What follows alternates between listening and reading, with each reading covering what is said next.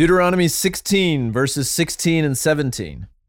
3 times a year, all your males shall appear before the Lord your God at the place that he will choose, at the Feast of Unleavened Bread, at the Feast of Weeks, and at the Feast of Booths.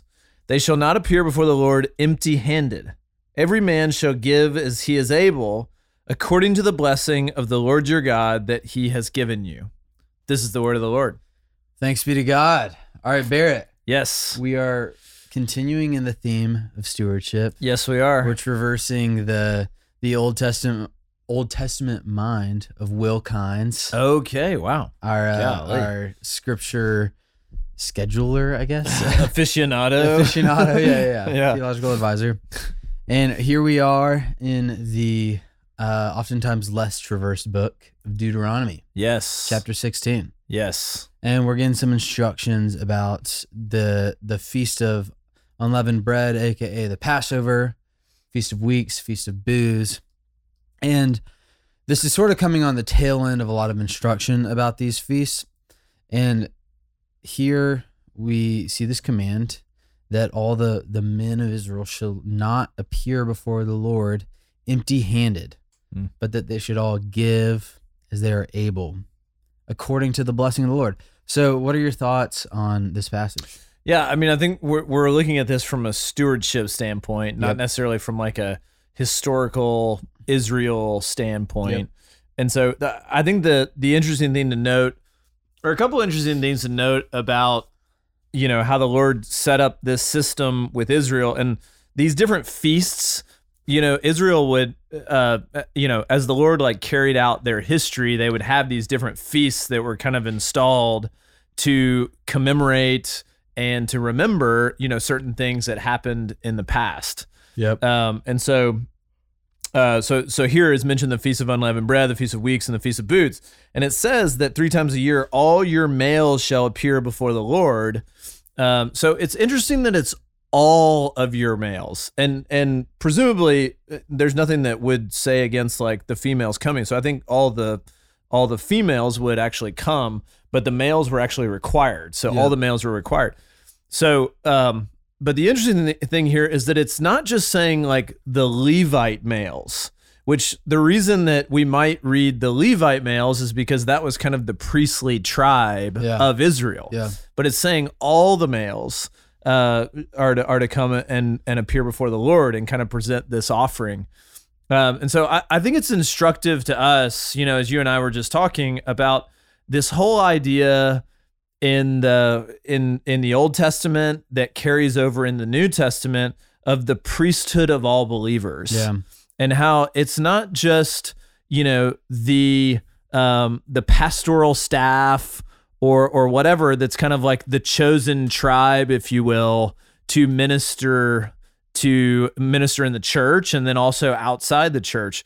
But we're all called to be a priesthood of believers. And so it's the priesthood of all believers. Mm-hmm. So the Lord calls all of us into ministry. And you were even mentioning Ephesians 4:12, that is, that well-known verse that's talking about how we're equipping the saints for the work of ministry. Mm-hmm. And so that it changes your paradigm when you come to church with that verse in mind. Yeah. You're not just coming to be fed, you're not just coming to, consume a great sermon or good worship or, kind of pay your dues or your respects to God or however, some people view church, but really you're coming to do a lot of those things, but also to be equipped for the work of ministry, because all of us should in fact be a part of this priesthood of all believers. We should all be taking up this mantle to carry ministry forward. Yeah, absolutely. One of the things that Jordan, when he's leading on Sundays, often says and reminds us of is when we show up to worship, we're not doing God any favors, but we're receiving a gracious invitation. And I think this is one of the places where we can get off base with stewardship is, oftentimes we can give begrudgingly. Other times we can give, in a sense, like joyfully, but with like a wrong motivation and a wrong mindset. I think one of the key phrases here is in verse 17, every man shall give as he is able according to the blessing of the Lord.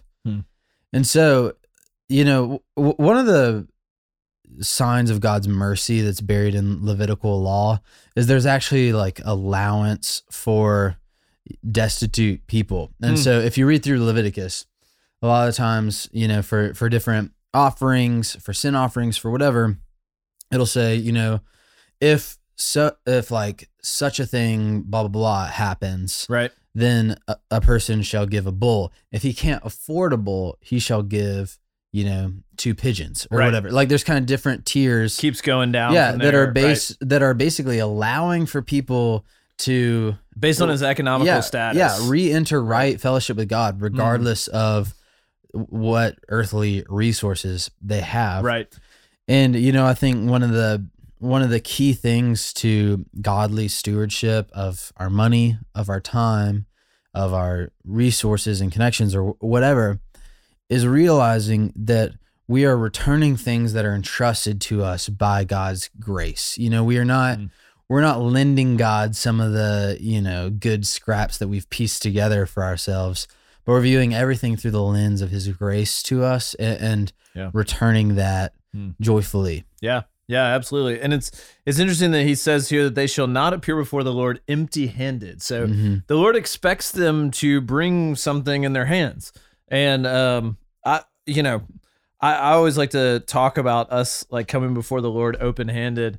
And so, a little play on words here with like the Lord saying, You wouldn't. Will, I'm going to go there. You and poet. You poet. You're a sharp guy, so I think you're going to pick up on this quickly. Man. But yeah, so it says they shall appear before the Lord empty. They shall not appear before the Lord empty-handed, but they should have things in their hands. And so I always see this as like a good way to view a right posture before the Lord is to come before the Lord and bringing things before the Lord, but bringing them open-handed. And I think some of us do have such a tendency to come before the Lord, but we're very like closed-handed, closed-fist. Yeah. And we try to like cling on to the things that we have, we're very reluctant to give those over to the Lord.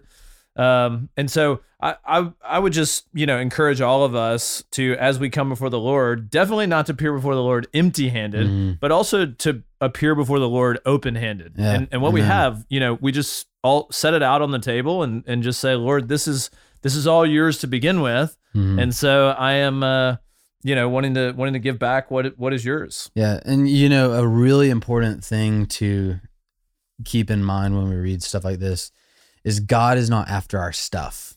He doesn't want our stuff. He doesn't need our stuff. Yes. He's after our hearts, and he wants our hearts. And one of my favorite passages is that it's do I eat the flesh of bulls or drink the blood of goats? Yeah.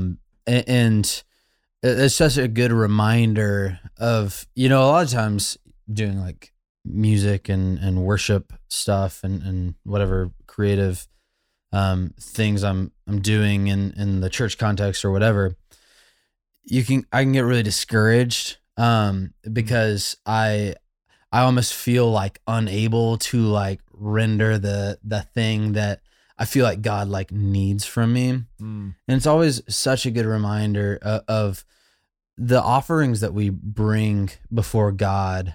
We're not watering a house plant. We're not like keeping him alive. We're not sustaining him. We're not paying a salary. Right.